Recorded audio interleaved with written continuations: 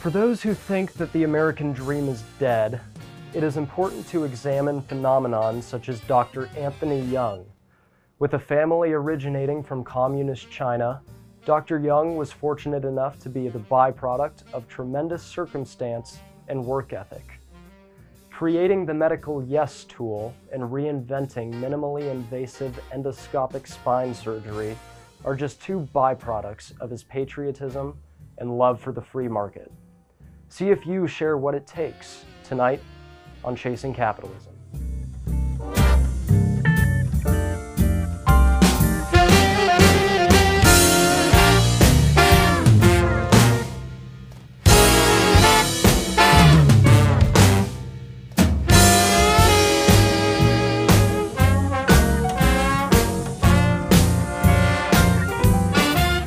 Dr. Anthony Yeung, thank you for coming on and making the time for this. We have a lot to discuss today, and I'm glad I could get the chance to have a conversation on recording with you.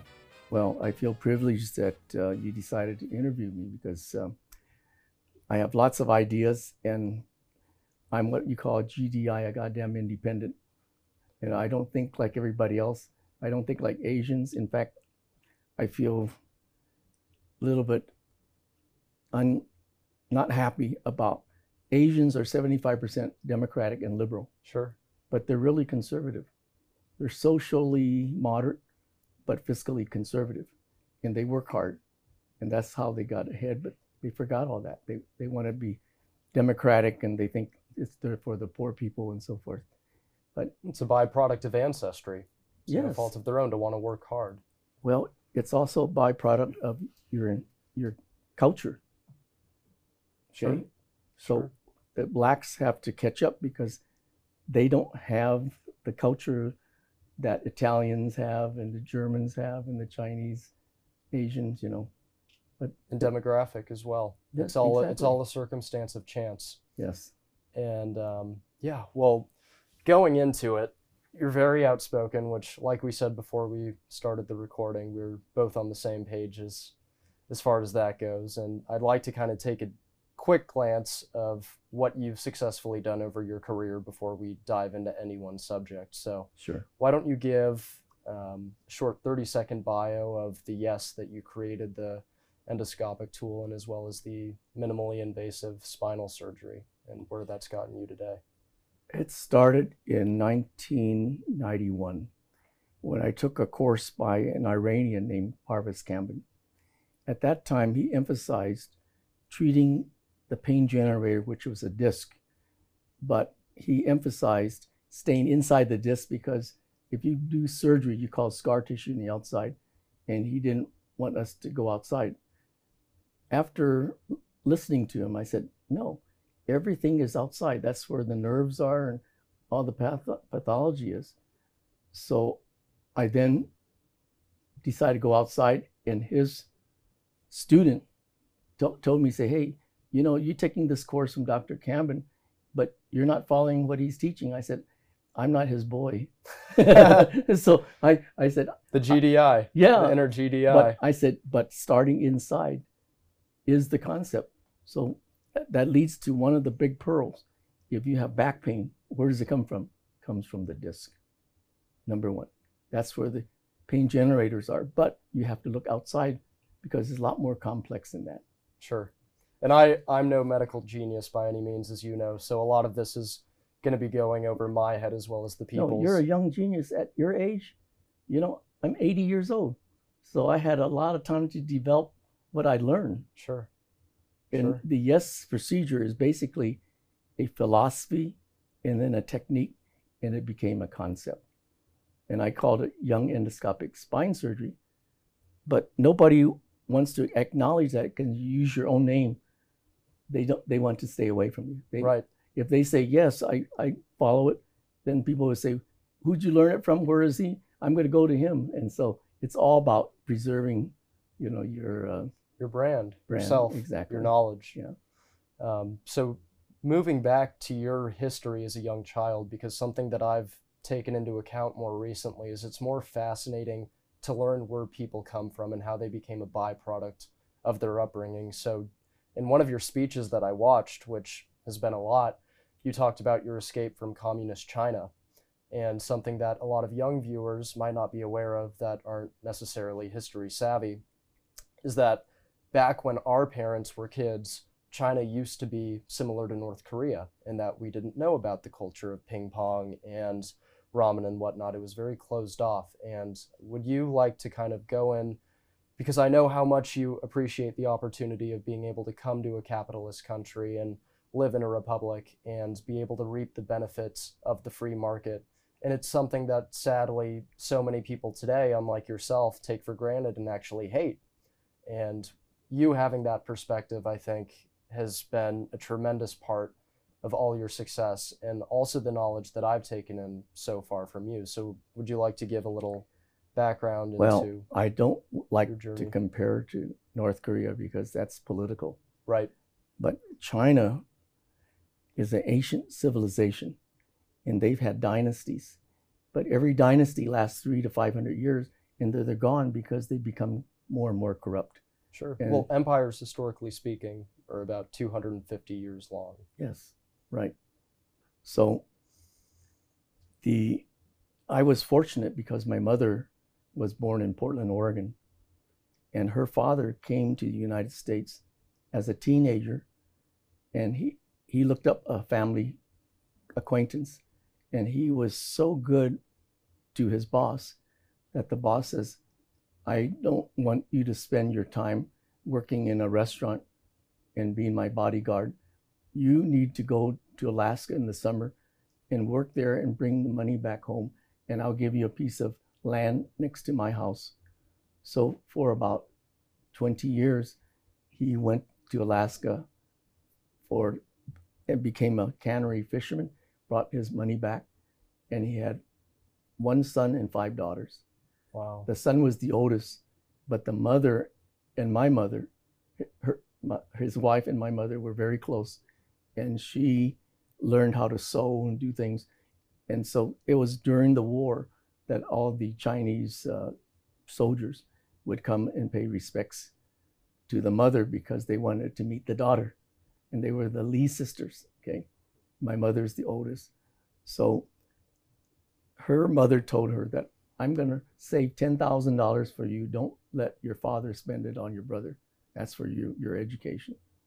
So she went, when my grandfather went back to China in the 30s, she said, I want to use the money that my mother gave me. The mother died of tuberculosis. So she says, I want to go to Beijing and study under the last emperor, Puyi. So when she went back, she was a novelty because she spoke English. She was good looking. She was athletic. She was 4'11" and was a guard on the Guangdong basketball team. My father was a swimmer, and he was one of those whiz kids that graduate from Sun Yat-sen University. And he worked his way up in the nationalist government. Now, I would guess that, any government in power is going to be corrupt, even Chiang Kai-shek. But when Chiang Kai-shek was going to be overtaken by the communists, he just went to Taiwan and took over the whole country of Formosa. So some people like him and some don't. And there's a lot of politics involved. The Taiwanese don't like him, but the Chinese do because he was a nationalist Chinese. And my father was in that party. But luckily, we were not one of the immigrants who came over as coolies. We had education. And so when we came back, 1949 October, my mother went to Tucson, Arizona because her sisters were there. They all just got married. And can you imagine? She had 3 kids and we moved in with their sister was newlywed. Bit of an animal house. Oh yeah, we were terrors. So, but I learned to appreciate that my uncle took me in, my aunt took me in. And at 8 years old, I started working in a grocery store, 10 cents an hour. And so then my mother says, hey, Tony, you have to turn around in 1 generation because you don't want to have 2 or 3 generations before your children benefited.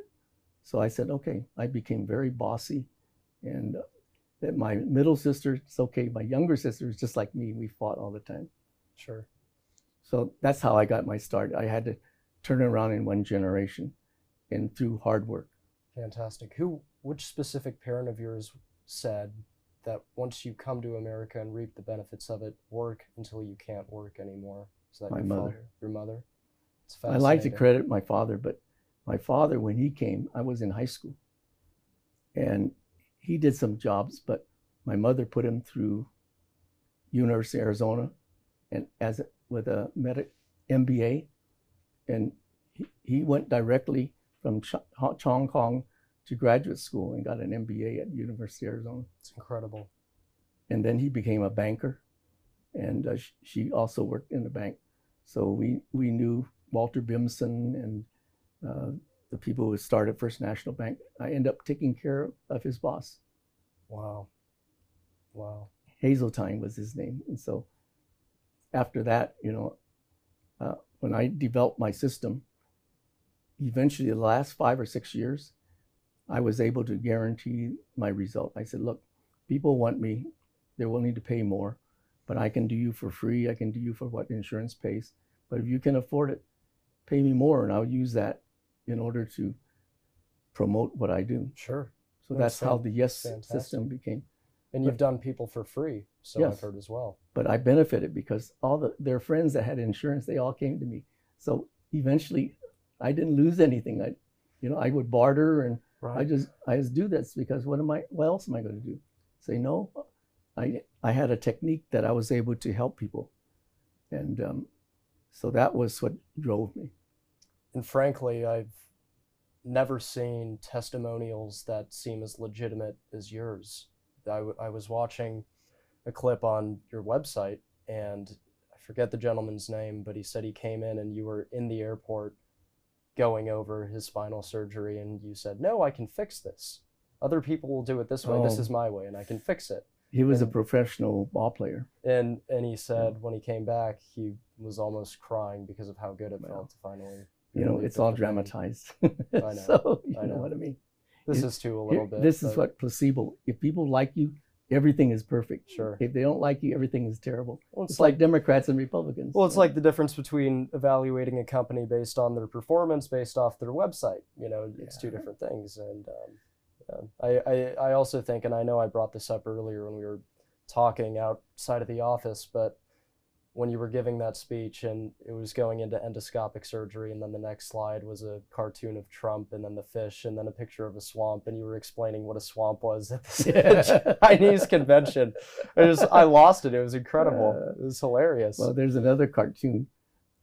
The key opinion leaders. One was the medical director of a workman's comp, and he couldn't do what I did, and he wanted to shut me down. So he did a study with my patients, and I did the same study, and he claimed that I was only 30% successful. I said, I'm 75% successful for people who are working and in pain, and they all go back to the original job. And he had nothing to say at that time. Then I sued him, and we settled out of court for 6 figures. But then there was a couple other people I went after. One from Barrow's Neurologic Institute, since you're from here, and nobody talks about him anymore because he tried to take me on. God, you're really similar to Trump in that aspect. Who was his lawyer in New York in his early days when he was starting up his empire? He worked for the mafia as well. Giuliani? Yes. No, Yeah, not really? Giuliani. Not Giuliani. It was in a documentary I watched a ways back on him, and he's such a big ended name. Turned on him, right? This guy. I can't remember. It's such a big story. Everybody's preserving, their legacy. Trump's a different story because he was too big to fail. He just took on enormous amounts of debt. He was also very, not just arrogant, but like when he developed Taj Mahal, he overspent. Right. And some people didn't get paid. He was ignorant. And Right. He wasn't loyal to his employees. And right. Exactly. So that's why everybody hated him. But then he made himself. But what he did was good for the country in concept. Definitely. But Definitely. You don't have to be like him. You have to be, at least not too moral. Yeah. You have to know how to do it, but you also have to be good to America, which ultimately he was. But that's why so many people against him, because he pissed off so many people. Sure. It's understandable. Yeah. Believe me, it's understandable. So I understand that, because early in my career, everybody was against me for 10 years. And you broke headway. To be clear, Dr. Anthony Yeung invented the YES system, which why don't you go into that tool a little bit? Because people might hear that term and just think we're saying yes to agree with each other. Okay. The first mistake I think I made was I named it after myself. Okay. And nobody wants to do that. But basically, it was the philosophy based on a technique. And it evolved over 30 years. The philosophy was treat the source of the pain. And what is the most critical source of pain when you have back pain? It's your disc. Okay? People say, no, it's other things, but it's the disc. And the philosophy is treat the pain generator, being the disc, and then the technique is develop a way to treat the pain generator. And you can't prove what's the pain generator unless you take a picture, and I use video. Okay? So the YES system is a video documentation of what causes pain, and then a technique to do an injection to identify the source, like a discogram, epidural. And once you know that, my famous recommendation to people who want to come to me, I said, I'm treating your pain. You're not going to die. So my first recommendation, don't have surgery, suck it up. And they go, how can I suck it up? I want to play golf. I want to do this. Then you ask me to do what I can. And if you don't get better, you don't have to pay. So basically, I guarantee my result as a surgeon. You do. But it's a surgical procedure. You do. So in a nutshell, that's the YES system. It's an incredibly looking device. Incredible looking device. I drew that up with a draftsman. Really? And not an engineer. I said, make it this way. That's 1997. And Richard Wolf was the company that said, well, make it for you. At that time, Camden had his own system. And once my system came out, nobody bought his. Wow. Okay. And then there was another company called Stores. And I was talking to both Stores and Wolf, the two big endoscope companies. And the guy who was the head of Stores, he saw a friend of his. I was talking to him, and he turned around. And I said, hey, I was talking to him. So I went over to the other guy, and I gave it to Richard Wolf. And fortunately, Richard Wolf was not owned by a family. It was owned by the government. The family died, had no heirs, so the government took over. It was by committee. And the system was, just don't lose money, but you don't have to make a lot of money. Well, I'm sure you had a bone or two to pick there. Well, they used me, and they gave me royalties for 21 years. But they never wanted to accept that a Chinese was the guy that engineered it for a German. It's an incredible story. You have to have it. It's the American dream, is what it is. But you hear about German engineers, they really are the best engineers in the world. And we'd all be speaking German if the V2 rocket came out before the hydrogen bomb. Right. And the hydrogen bomb was a Jewish guy that developed it. So why do people hate Jews? Because they're too successful. Well, you look back to outliers. Yeah. It all loops back. Right. And everybody has their vice. That's a long story of how it developed. But I'm glad I named it under a YES system, because otherwise I have to spend a whole paragraph to explain what it is. I said the YES system, YES technique, YES philosophy. And I tied it in with the Shaolin monk philosophy. Everybody. Which is what?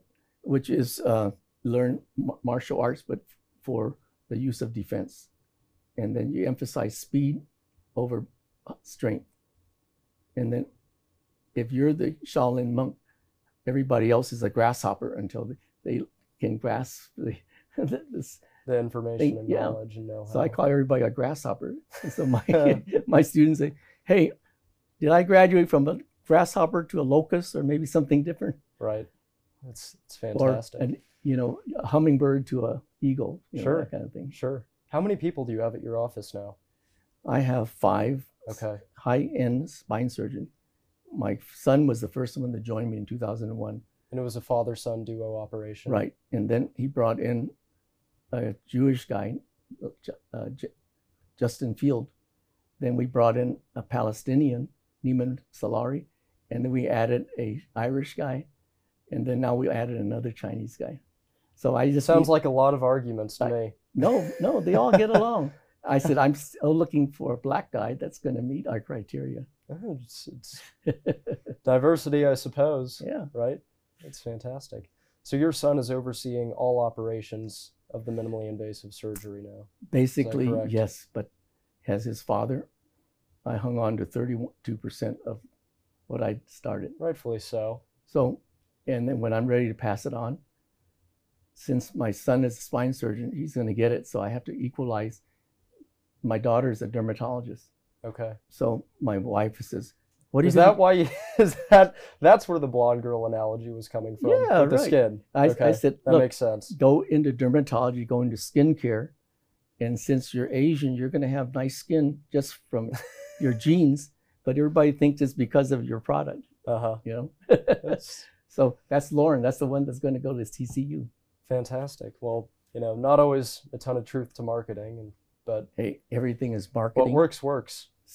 It's capitalism, marketing, but the problem is in healthcare, you can't afford when you give free healthcare to everybody, you have to ration, but you have to do it in a way that people don't think you're rationing. You have to say, this is how we have to do, and the government is responsible deciding what you want, and if they don't know, then they don't know. But with the internet, with 5G, 6G, you can't hide information. No, you can't. In the past, you could do that and fool the people, but you can't fool all the people all the time. Well, people are still fooled. In fact, most people are somehow. Unless people like you. See, I was just amazed at how young you were, and you follow your father's footsteps, and you're way mature beyond your age. Thank you. Very big compliment from somebody like you. I think your father would be proud. Oh, he is. Tells me a lot. Yeah. It's great. You look at all the stories on the wall, and it makes me wonder what mine's going to be like. Well, if I had any advice to you as,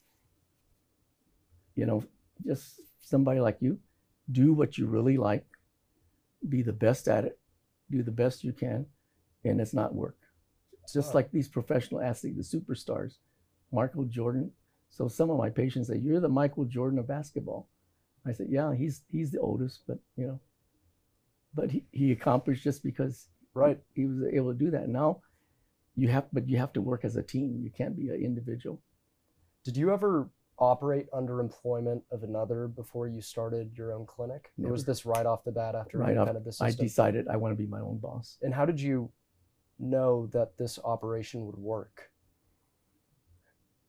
I used to be with a big group called the Orthopedic Clinic, and we were the biggest and the most established group in Phoenix.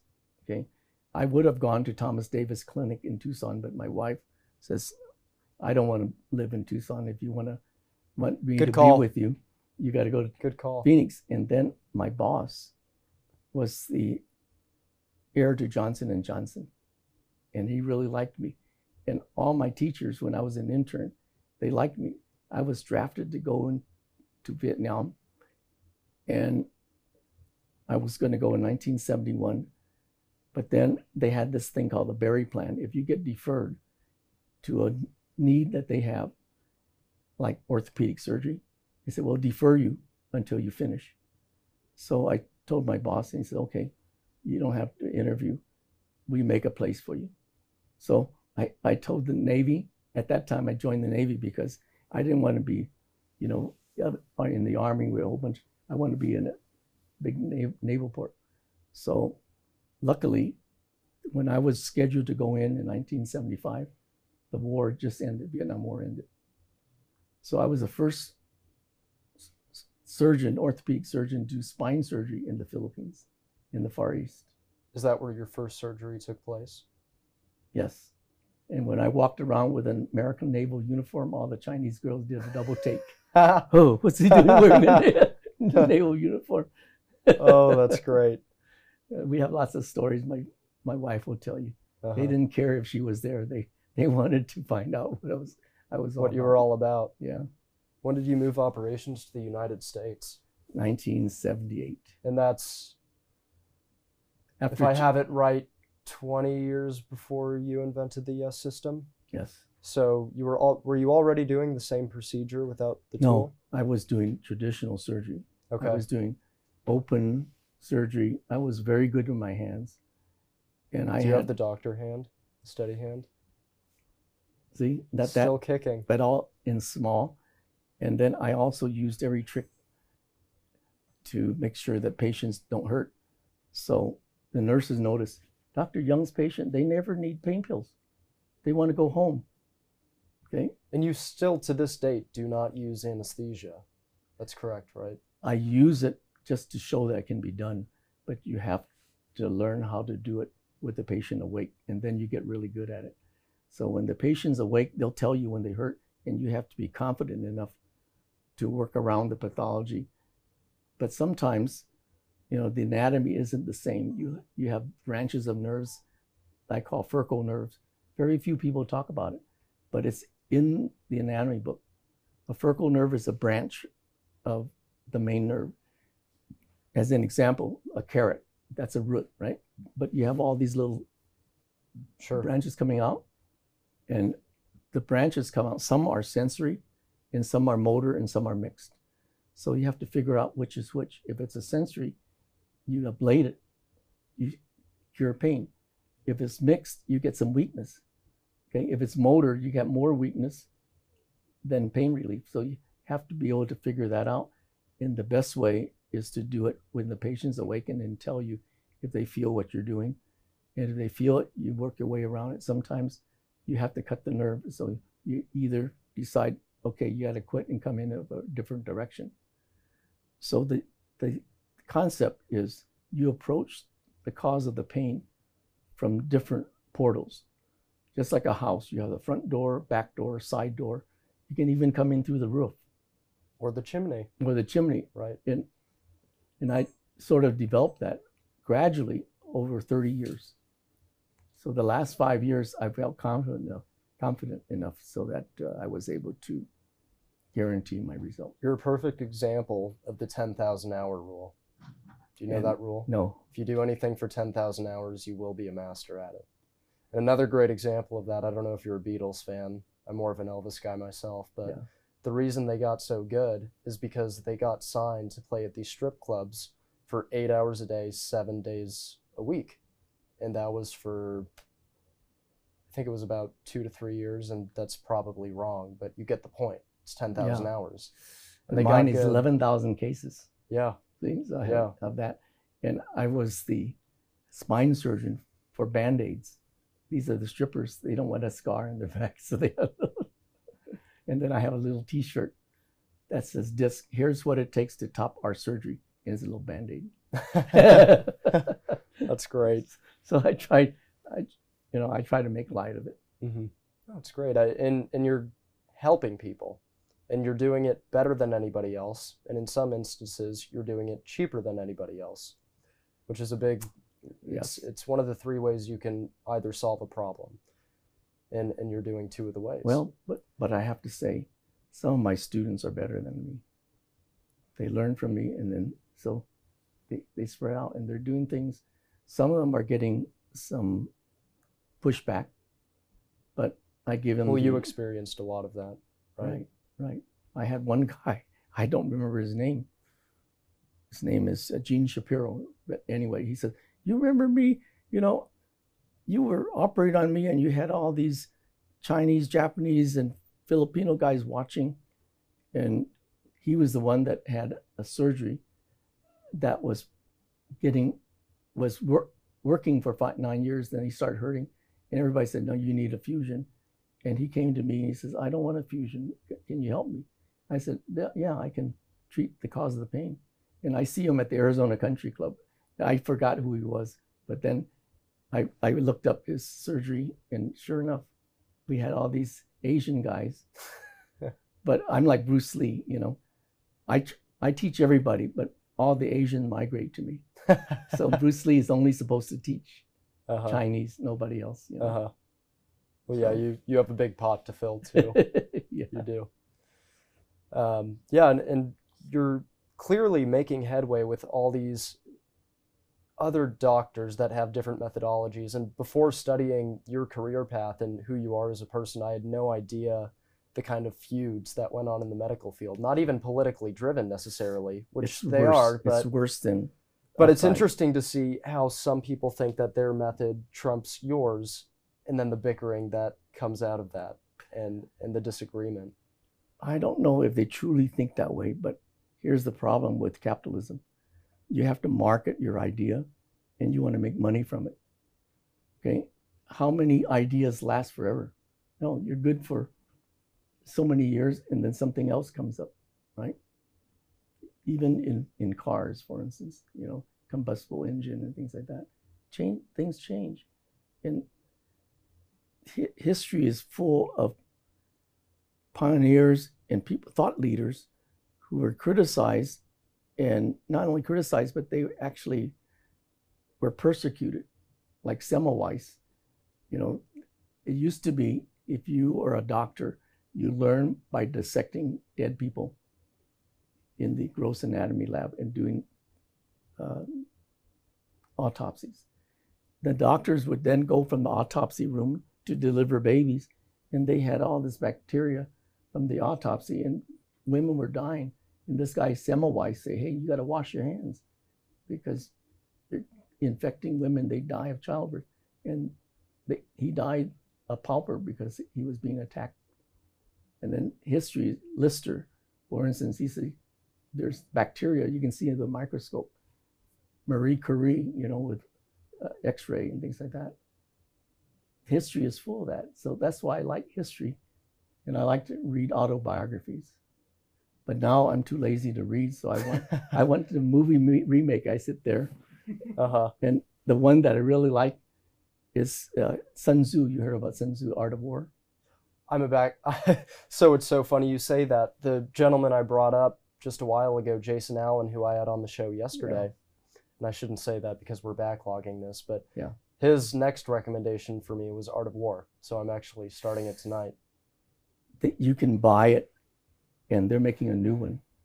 And it talks about an anniversary copy. An Art of War. And it's 3 hours worth. But when you watch, who's the most valuable guy when you're at war? Is it the prime minister? Is it the emperor?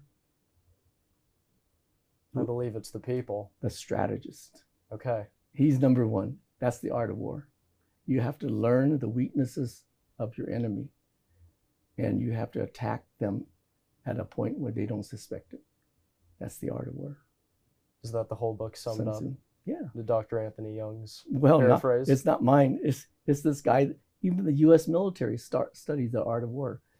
You have to study the weaknesses of your enemy, and then you have to get close to them first, and then you have to destroy them at the right time. How many people have you destroyed? I'm not a pacifist, but I don't destroy them by killing them, but I make them think they had 10 years of bad luck. The Italians want a dead horse in the bed, but they say, how come I have such bad luck? Because I wanted to do it very subtly. Anyway, I'm just and let your work speak for yourself as well. That's what it seems you've done. I don't know. I gather some of this philosophy, just like in China, Mao Zedong in the 60s when I was in college, he had the Cultural Revolution, set China back 50 years. So now, if you want power, you try to do that, but then it's more and more difficult because in those days, people don't travel, they stay where they were, and you can fool them. But if you became a tyrant long enough, there's going to be rebellion. Sure. All over the world. That's the power of the Second Amendment. Yeah. Power is only the people. And it all goes back to checks and balances between medical practices, government, judiciary, legislative, executive. Right. That's what it's all about. Right. The right to bear arms, freedom of speech. But sometimes it's not good to have too much freedom. Look at Greece, Western civilization. Economically, they're not doing that well. But whenever they don't like it, they go on strike for one day and then they go back to work. Right, right. Well, it's a matter of checks and balances by the government. So we basically followed the British system, okay? But they lost the war, so they should shut up. Well, I have a lot of Brits who are friends and who are, you know, who are patients. But we're more tied in with England. Okay, but and then the history of China, people wanted their tea and their silk, so they have no way to pay for it. They pay with silver. All of a sudden, they don't have silver left. So what they did is they forced opium on the Chinese, and so they gave them drugs in order so that they don't feel like, you know, they're so oppressed. Sure. No, there was I forget during which war, but there was the thought of releasing chemicals to make the enemy woozy from a freight carrier, and it never necessarily turned out. But the methodology of making your enemy submissive to the point where they can't comprehend, and then you have the rules of war that enter no chemical warfare, and then the nuclear stuff with Hiroshima. There's still stockpiles of that. Right. But look at the hydrogen bomb. It's unethical to use it, but the U.S. is the only one that ever used it on another country. Right. But they saved the world, and then now Japan from nuclear destruction. Yeah, right. And that's where North Korea, you know, you can't trust North Korea and Iran because they're too radical, right? Right. Well, it goes back, and I said this to Jason the other day, is whenever I come back, knowing you're an avid traveler now with your new jet, it makes you appreciate the country a lot more, having that perspective. But I also get to know Chinese women. And Eileen doesn't care. She says, nobody else can afford me, so. For an old man, you still got it. Well, you still got it. In my head. Yeah, sharp. Listen, when you turn 75, everything goes south. So I have diabetes, and I'm listening more to the naturopaths and the osteopaths. So I'm trying different things because I have peripheral neuropathy. My legs are weak and I get rashes. So I'm going to have an open mind and try naturopathic medicine. They talk about vegetables and, you know, these pills that you take that's just freeze-dried vegetables. If you don't like I've seen those on Fox. I know. People swear by it, but then there's a placebo effect because if they take it, I feel much better. You know what's funny is my dad actually bought those too. Really? He really Balance did. of nature? He really did. Can he tell the difference? Oh, definitely not. He may say he did, but I don't buy it. But they all say, I feel better, right? Well, you know, it's kind of similar to buying the pillow, you know, with Mike Lindell. It's supporting the cause. Right. But, you know, a lot of people were against him. And so Sebastian Gorka supported him. So what they said was just make it cheap enough. Everybody can buy. They go directly to the customer. Sure. Well, I actually had the chance to hear him speak at Barry McGuire's home about a month ago. Yeah. I had the chance to shake Sebastian his hand. Gorka? No, Mike Lindell. Oh, yeah. Very, very fascinating story. And to hear the rags to riches, similar to yourself, is always a sought after tale by the American people. I didn't know that the left was against him and they wanted to shut him Very much down. so. He's been canceled. Right. But then he sells directly to people supported by... No, sales have gone through the roof. I know. He's doing fantastic, and he's been very generous with the Republican campaign and even managing one himself. And there was a story that came out about him the day before the inauguration. He was walking out of Trump's office, and they had paparazzi zooming in on the files that he was holding, and it was all about election fraud and whatnot. And so that was the snowball that did him in. But even radical right-wingers, it's very fascinating to me to hear people's story business-wise and have somebody realize that used to be living in motel rooms shooting up, that politics play a big role in business, and realize why X, Y, and Z is affected by X, Y, and Z in the government. And his story is entirely based on faith. It's incredible. See, my point is, if you depend too much on government, you're going to get taken. So big government is never the answer. Right. And if you trust the government, then that's your own fault. That's Darwinism playing its role. See, my concept is, as a doctor, healthcare, we can't afford unlimited health care. No, we shouldn't. And Nobody healthcare. should be granted free health care. Right. You should pay for it because you want to live. Right. If you don't want to live, that's your own undoing. But on the other hand, the doctors are the ones that have to develop it or deliver it. So I'm for physician autonomy, that we can do what we think is best, but also patient power. The patient can choose you or not choose you, okay? And then the final outcome is, if you're going to do this for the patient, you have to be confident enough that if they pay you to do it, you guarantee the result. Otherwise, they don't have to pay. If you do that, all the quacks and all the people who aren't as good as they say they are going to go out of business, right? Right. So you let your services speak for yourself. That's the great equalizer. But it took me 30 years to get to the point. In the last 5 years, I guarantee my result. But they also pay me more, and I can barter, you know. And then also operate for free if somebody needs a favor, right. which is your version of giving back. Right. One of many, I'm assuming. But I have people that need surgery. The ones I like the best are, you know, I put dings on my car, body shop, and say, you take care of all my dings, I'll take care of your back. Oh, okay, good deal. You're a barterer at heart. Yeah. Or, you know, you trade an art piece of art, you know, like a Picasso. But I don't even like Picasso. I have this Picasso friend. I said, you know, that's worth $20,000. I'll give it to you if you do my surgery. I said, okay, fine. You really are something of all trades. Well, but you're going in the same path. You know, you follow your father's advice. But eventually, you know, I'm fortunate. My son's very high end. My daughter is a dermatologist high end. All my grandchildren, they're at the top. Okay, the one you're going to meet in TCU. In TCU is she was a national cheerleading champion, and then the other one was all academic volleyball player, and she's only 5'2", but they made her 5'4", so the colleges would take it.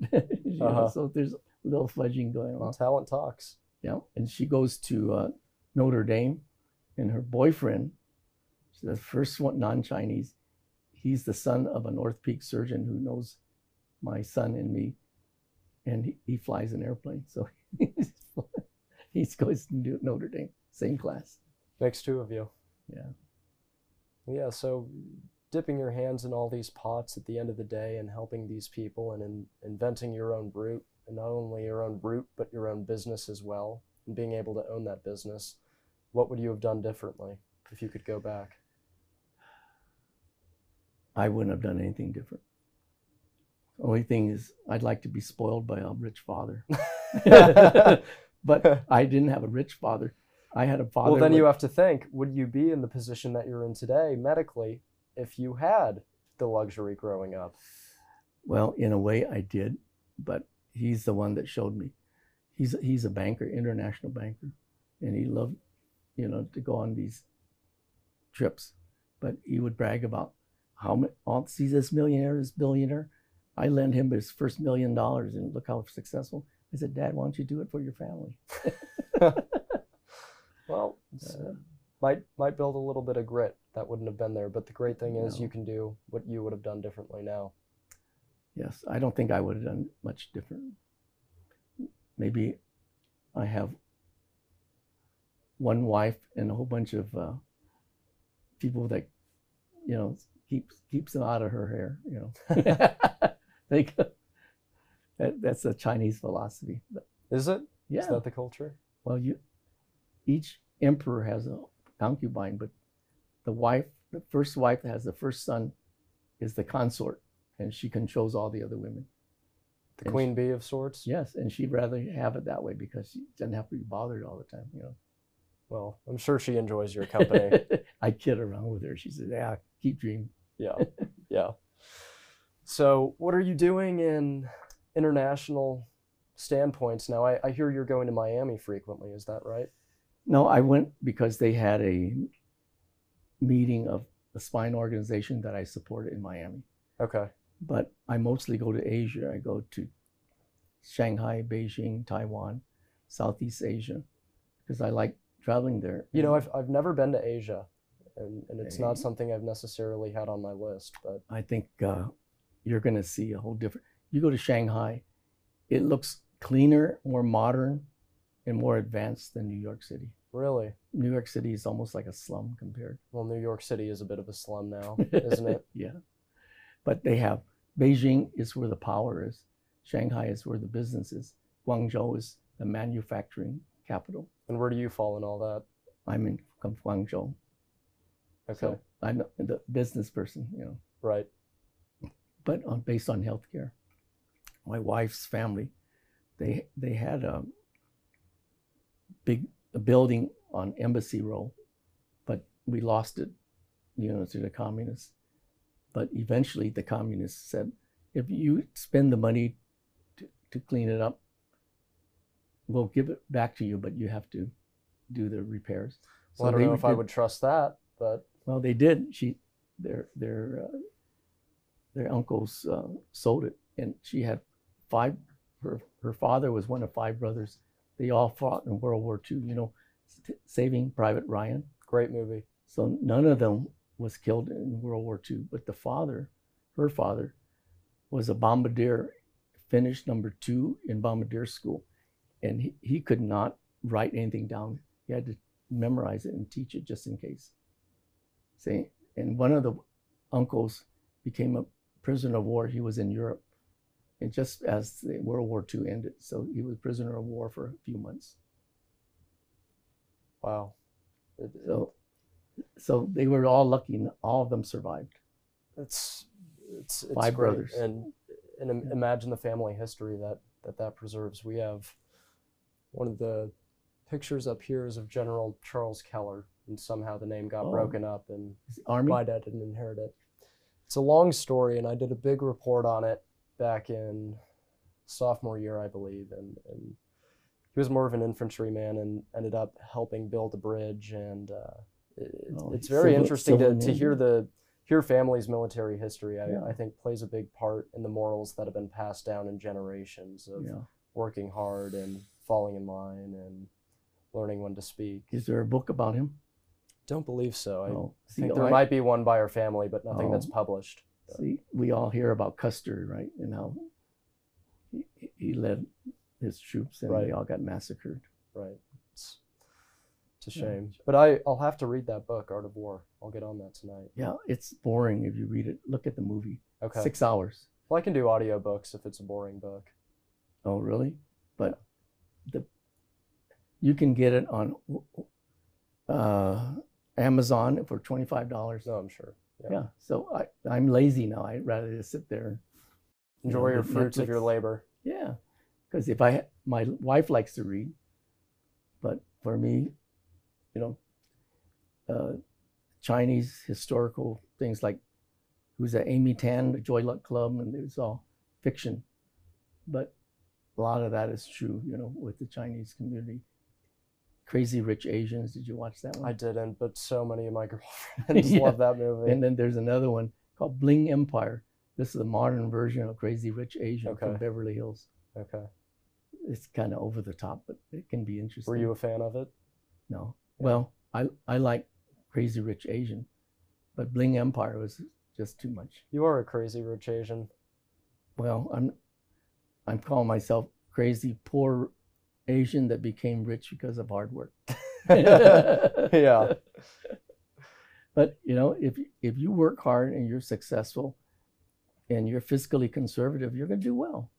You will. And that's because of the system here. Every immigrant that comes here, that's why I feel for these people from Guatemala that want a better life, but they don't have the benefits. They pay and they pay their taxes, but whatever they make, they send it back, you know, to Venezuela or wherever. I can't tell you how refreshing it is to hear somebody with your standpoint and having a love for this country coming from family that is rooted in communism and realizing the deficits of it. It's fantastic to hear a story like yours. Everybody else wants to come here, and we're trying, you know, I don't think we ought to lock them out, but we ought to give them a path to citizenship. If in so many years they, you know, they serve the country and they do work. I myself, I have what we call amigos. These are Mexican craftsmen that I have do things in my house, the floors and the granite and things like that. I trust them better than others. Right. And when I have handymen, I hire people who have family-owned businesses where they teach their kids to do the same thing. The trick of the trade. Right. And so a handyman that has really a construction business, okay, that's family-owned. Well, it's a matter of doing things legally is what's Yeah. important. Yeah. And the country should not be open to everybody. I believe that you should follow the due process that is required by law. And if you legally come into this country, then I'll welcome you with open arms. Sure. But the issue that arises is when you have these people coming in illegally and hopping the border, then job decreases. And then people say, well, what about the taxation? Well, then it's going to be harder for companies to run and employ people. And actually, I shouldn't say that. It's going to be easier, and it's going to be harder for people to get employed that are immigrating. And then therefore the downfall of the empire starts. But you know how the Chinese did it? Do tell. All these people that come here as single, they go back to China when they have enough money. Every one of them has a son called paper son. And so you buy the papers. When you claim that you have a son and you don't have, you can sell it. My papers were worth $10,000 in 1949. And my mother said, no way. I said, that's good. So cannot be bought. Yeah, it cannot be bought. But if you're desperate, that's what you do. So there are a lot of Chinese here. They're here legally, but illegally because they know how to game the system. And, you know, there was a Chinese Exclusion Act back in the 40s. Right. So if you were born before 1940 of American citizen, you became naturalized. But after Chinese Exclusion Act, you had to apply for citizenship. Right.